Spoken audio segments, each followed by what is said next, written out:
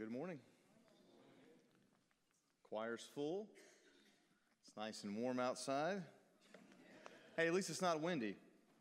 Amen. I didn't get any amens on that one. Oh, man. Well, good to have you today. Well, it was a long weekend, primarily because our children didn't have school on Friday. And so, of course, it was rainy and everything this weekend, so we didn't really able to do much or get out much. And so I told my wife, I said, Saturday night, 5:15, you don't have to go with me, but we're leaving the house. We're going out. Like, no children. So it can be me by myself or you or whatever, but we're going, right? And not that she wasn't going to go. I just said, we're leaving somewhere. Well, went to get some dinner last night with some friends, and we went to this restaurant we wanted to go to and pulled up and walked in, and they said, hour and a half wait. I'm thinking, good grief, I'm not going to do that. So got back in the car and drove to the next restaurant next to it, which I didn't really want to go to, but it was good. And they said 2-hour wait. And no, that was an hour and a half as well. And I said, yeah, we're not doing that. So we called another restaurant that was nearby, and they said 2 to 2.5 hour wait. You know, I'm thinking, man, it's only 3 p.m. No, it was later than that. But anyhow, it was dinner time, right? And so then there was another restaurant down the road. I said, well, let me call them up. And I called them up. And they said, we actually have call-ahead seating. I was like, oh, well, good. We're 5 minutes away. But I was like, well, great. And so how long is your wait? And they said, 45 minutes. I said, we'll take it. And go ahead and put our name on the list. And they said, well, how long? Well, what time will we expect you? I said, about 5 minutes, because we're right down the road. So we get there, and 5 minutes later, and we check in, and they say, oh, we only about a 25-minute wait. I'm like, wow, this is great. And it's gone all the way down to 25. I don't know if it was because we called ahead or what, but we were on the list, and it was not that long of a wait. And then as we were sitting there for the 20, 25 minutes or so, other people were coming in who hadn't called ahead, and they were telling them 45 minutes, hour, or longer. And I just thought, man, it's really cool to have your name on the list somewhere. Don't have to wait as long, and you get a nice dinner. Today we're talking about the end times a little bit, talking about when Christ comes back. And we're talking about, and Jesus talks about this multiple places, we're talking about how there will be a dinner one day in heaven. Actually, multiple dinners for eternity. And the only way you get access to that dinner is to have your name on the list. But it's not because of anything you've done. It's not because you called ahead or were nice or, paid off the host or anything like that. It's because of what Jesus has done for us. So today we're looking at Luke chapter 13, starting in verse 22. Luke says that he, being Jesus, went on his way through towns and villages, teaching and journeying toward Jerusalem. And someone said to him, Lord, will those who are saved be few? And he said to them, strive to enter through the narrow door. For many, I tell you, will seek to enter and will not be able.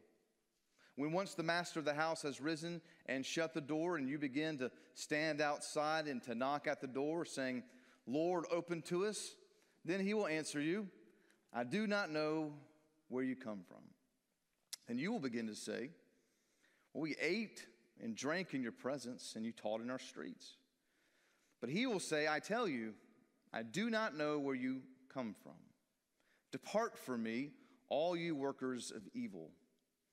In that place there will be weeping and gnashing of teeth when you see Abraham and Isaac and Jacob and all the prophets in the kingdom of God, but you yourselves cast out. And people will come from east and west and from north and south and recline at table in the kingdom of God. And behold, some are last who will be first, and some are first who will be last. Father in heaven, as we look at this picture of heaven, it gives us the reality that not everyone will be saved. Lord, that should burden us. It should not make us prideful for those of us that are Christians. It should burden us to get the gospel to people who need to hear. And Lord, what they do with that is between them and you.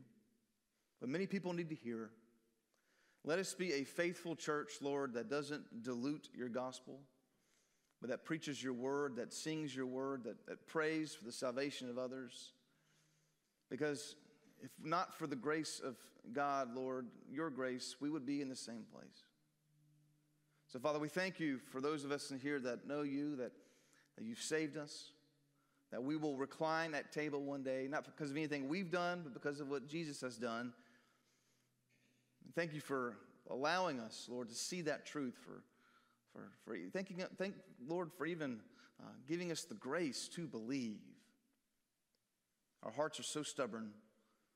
So, Lord, we thank you for that grace. And, Lord, I pray that you're with me this morning as I preach this message, that my words are yours, that you fill me with the power of your Holy Spirit.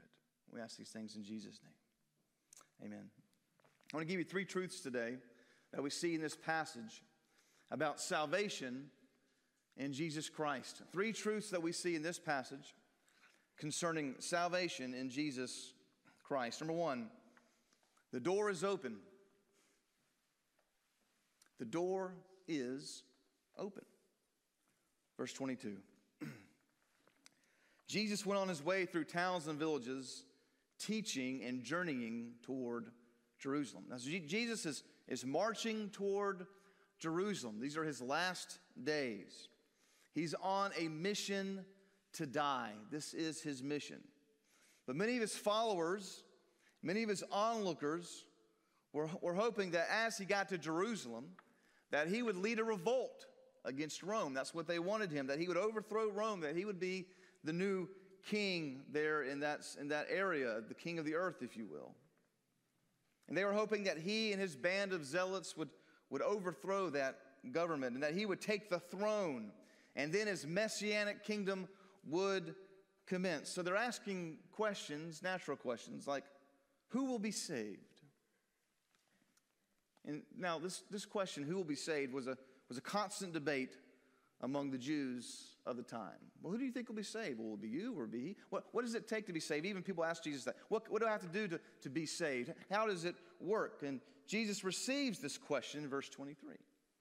Someone said to him, Lord, will those who are saved to be few? Which is an interesting way of asking that question. Jesus, as usual, subverts the expectation of those asking the question. And the question is really like this. It's saying this: just a few people who really love God will be saved, correct? Right? Just a few people who really love God, right? Just going to be Baptists in heaven, right? Amen? That's all it'll be, right? Just the few of us will be there, right, Lord? Just a few people who love God will be saved, correct? Now, interestingly enough, a person who asks this question or debates this question about who will be saved, they are always among the ones that are saved. Right? There's no doubt that they will be saved in their own mind. That's never a debate.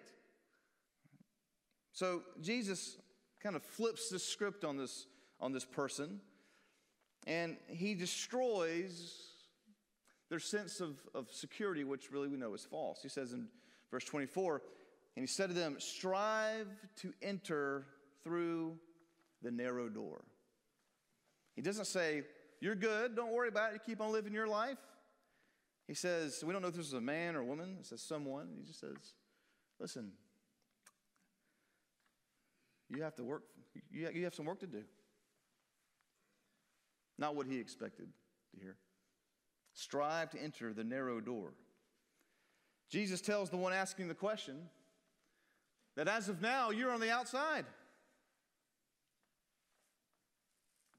So strive to enter the narrow door. Not what the questioner expected to hear. Jesus, who will be saved? Just a few of us, right?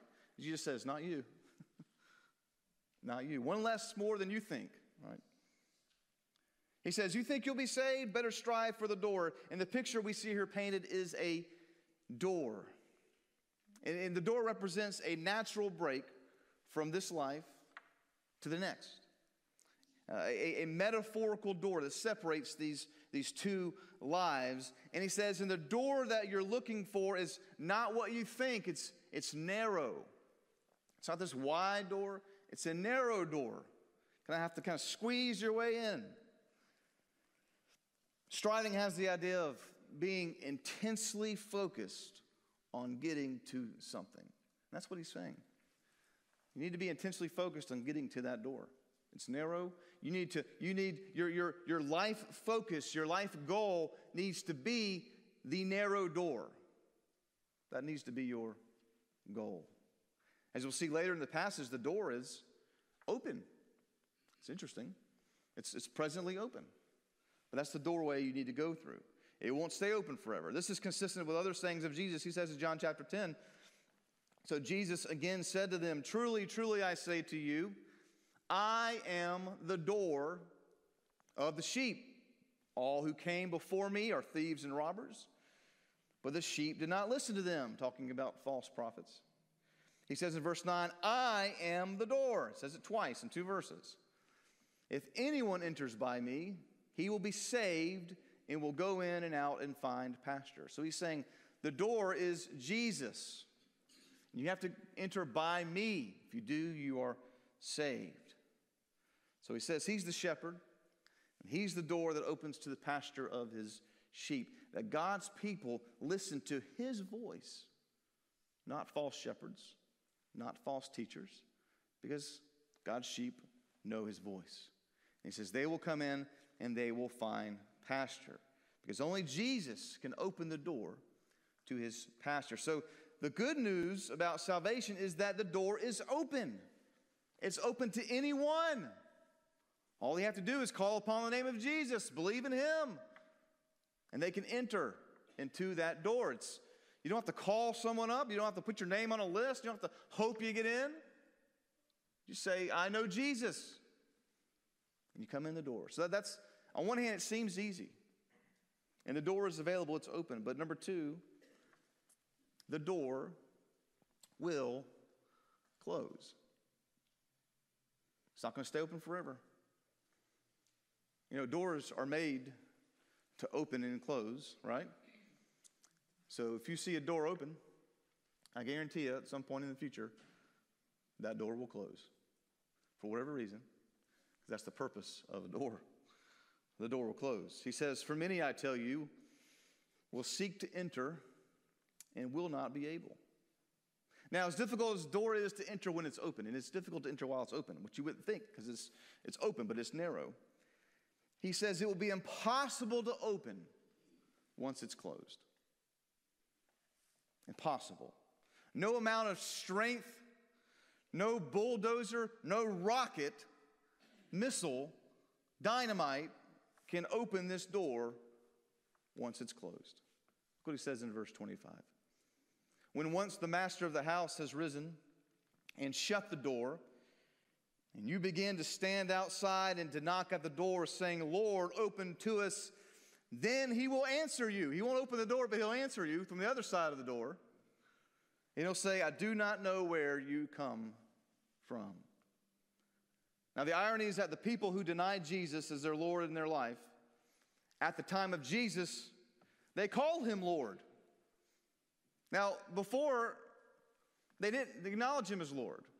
But now that they're trying to get into heaven, the day of judgment, they're saying, Lord, Jesus, open to us.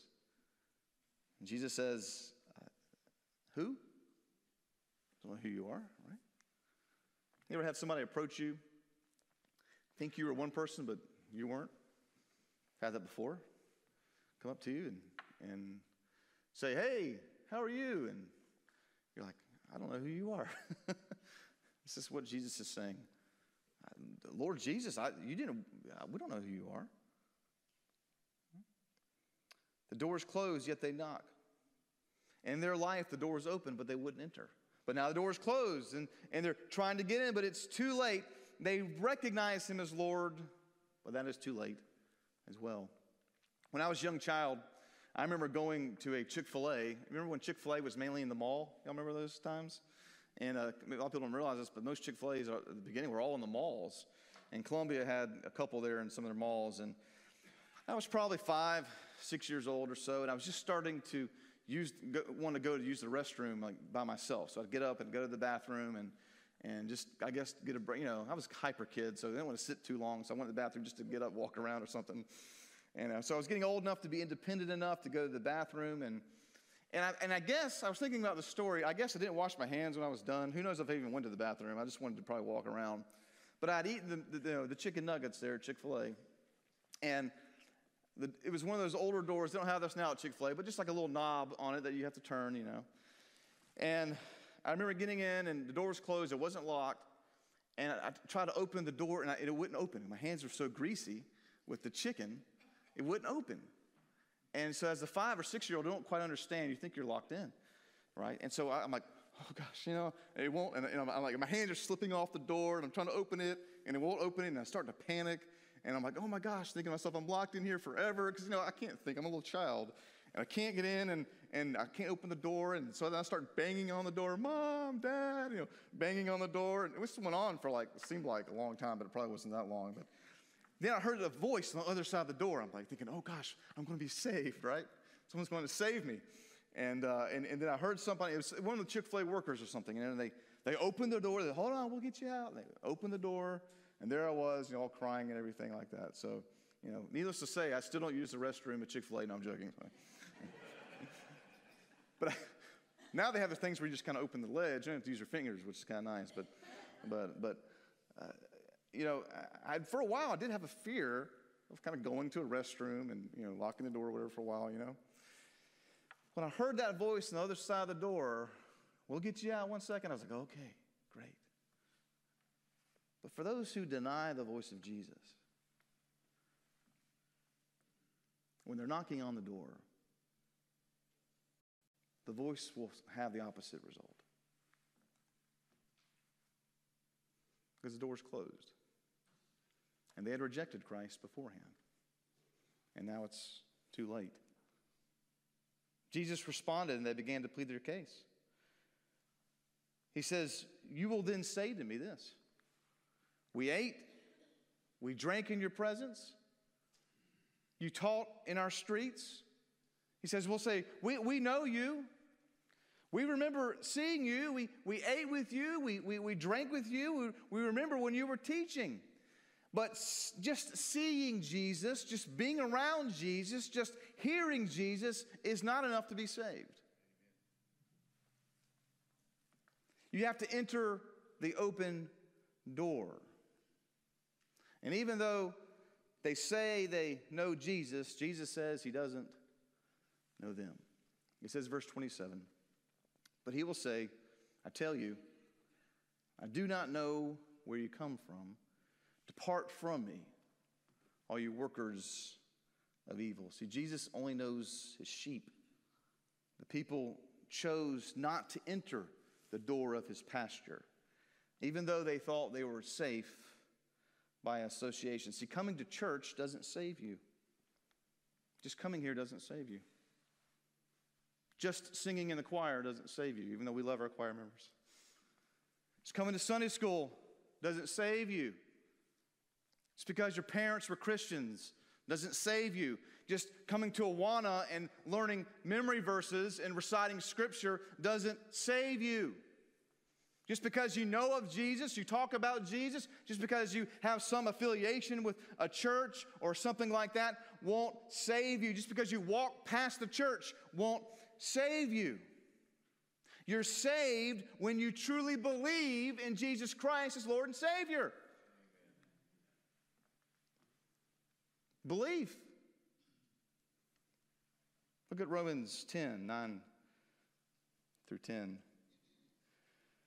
Paul says, because if you confess with your mouth that Jesus is Lord and believe in your heart, and not only you know that. Someone the other day was talking to me about people who were saved or who weren't saved, and I said, you don't know that. Only, you can guess, but only they know. And only God knows what's in their heart. What's in their heart. It says, if you confess with your mouth, Jesus is Lord, but not just that, and believe in your heart that God raised him from the dead, you'll be saved. See, these on the other side of the door, they're saying Jesus is Lord, but they did not believe it. And the door's closed. Verse 10, for with the heart one believes and is justified, and with the mouth one confesses and is saved. We are made right, justified with God when we believe with all our heart that he raised Jesus from the dead. Jesus says in John 5, "Truly, truly, I say to you, whoever hears my word and believes him who sent me has eternal life. He does not come to judgment, but has passed from death to life." Now here's the thing about judgment. We all deserve it. Every person on the face of the earth has sinned, has broken God's law, has transgressed his law. We've done it knowingly and unknowingly.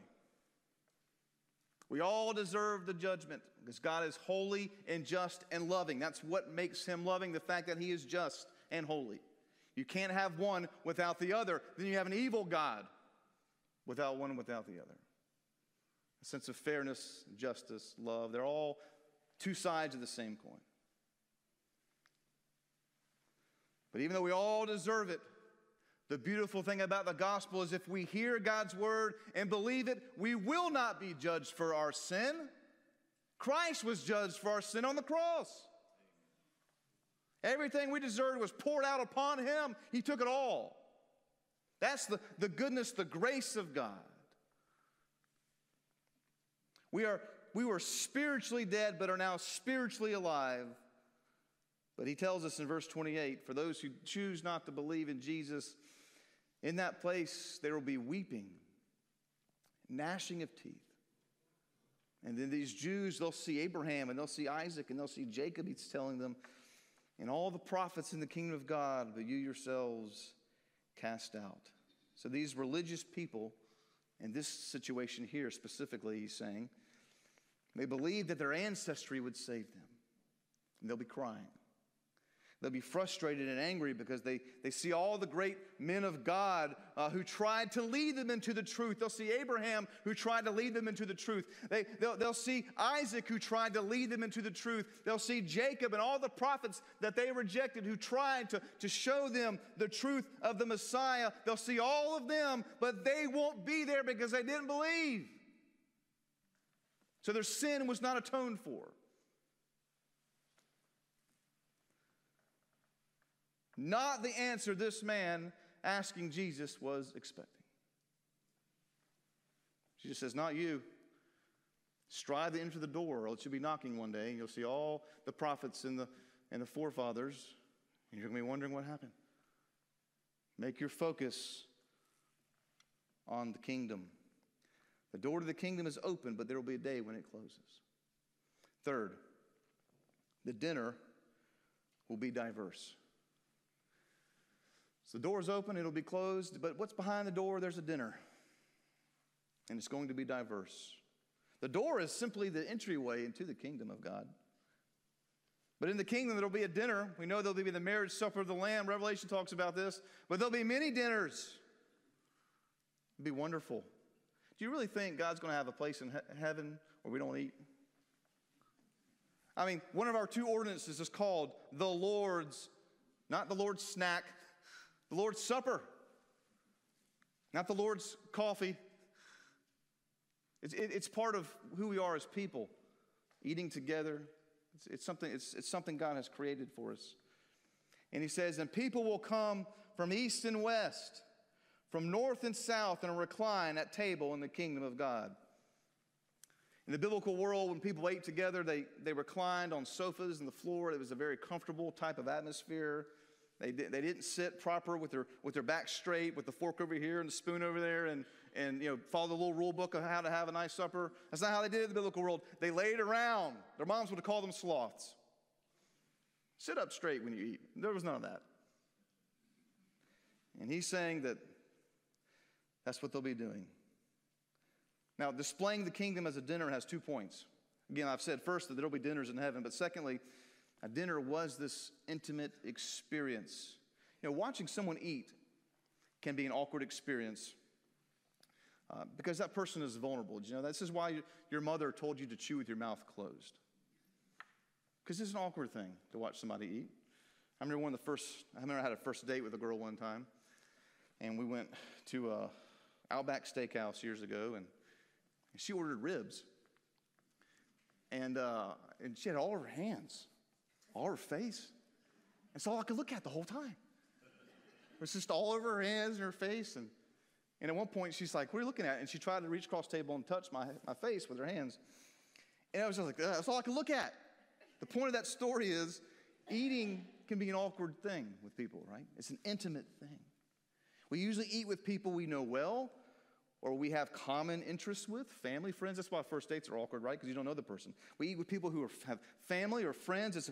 You can just be yourself. You eat with people that make you feel at ease. And Jesus says that here that people will be eating will be from all parts of the world.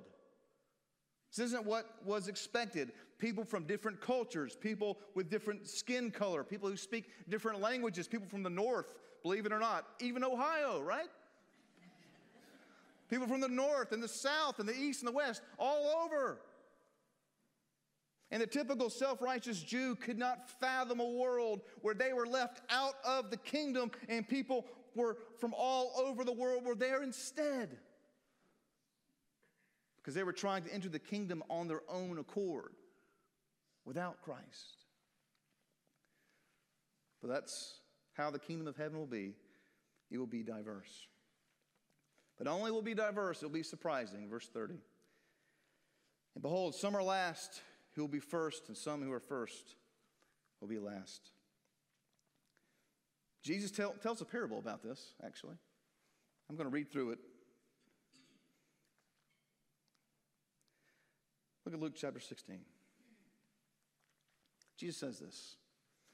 There's a rich man who was clothed in purple, fine linen, who feasted sumptuously every day. And at his gate was laid a poor man named Lazarus, covered with sores, who desired to be fed with what fell from the rich man's table. Moreover, even the dogs came and licked his sores.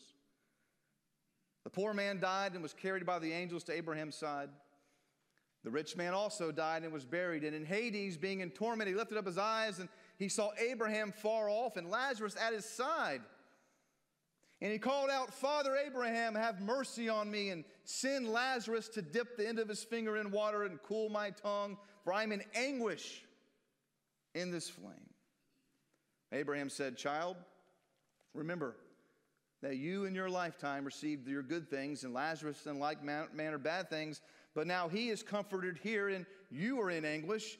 And besides all this, between us and you a great chasm has been fixed in order that those who would pass from here to you may not be able, and none may cross over from there to us. And he said, Then I beg you, Father, to send him to my father's house, for I have 5 brothers, so that he may warn them, lest they also come to this place of torment. But Abraham said, They have Moses and the prophets. Let them hear God's word. He said, No, but if someone goes to them from the dead, they'll repent. And we know that's not true, because Jesus rose from the dead and people have still not repented. And he says in verse 31, if they do not hear Moses and the prophets, neither will they be convinced if someone should rise from the dead. There will be a surprise at who is at the dinner and who is not. The truth is that anyone can come to the door while it's open. All it takes is belief in your heart in Jesus Christ. But one day, the day will come where the door will close. And no amount of knocking or bargaining or arguing will let you in. We have a great opportunity as a church. There are people walking around our town, our community, everywhere. Don't even know a door is open to begin with, let alone the fact that it's going to be closed. Who has God put in your life for you to tell about the open door? Heavenly Father, as we close our time together today, we thank you for what you give us, Lord, in this life. And we pray that we would feel a responsibility for those you put in our lives who may not even know about this door, may not even know about the dinner. They may think they have an idea of what it takes for salvation. But maybe they've never been shown God's word. Lord, help us reach those you put in our lives. Or if there's one in here today that's never placed their faith in you, that they would do so today, that they would know that they have a place at the dinner table. And yes, this life will be difficult and the door is narrow, but they will enter it because of what you've done for us on the cross. Lord, we love you. We thank you. We ask these things in Jesus' name.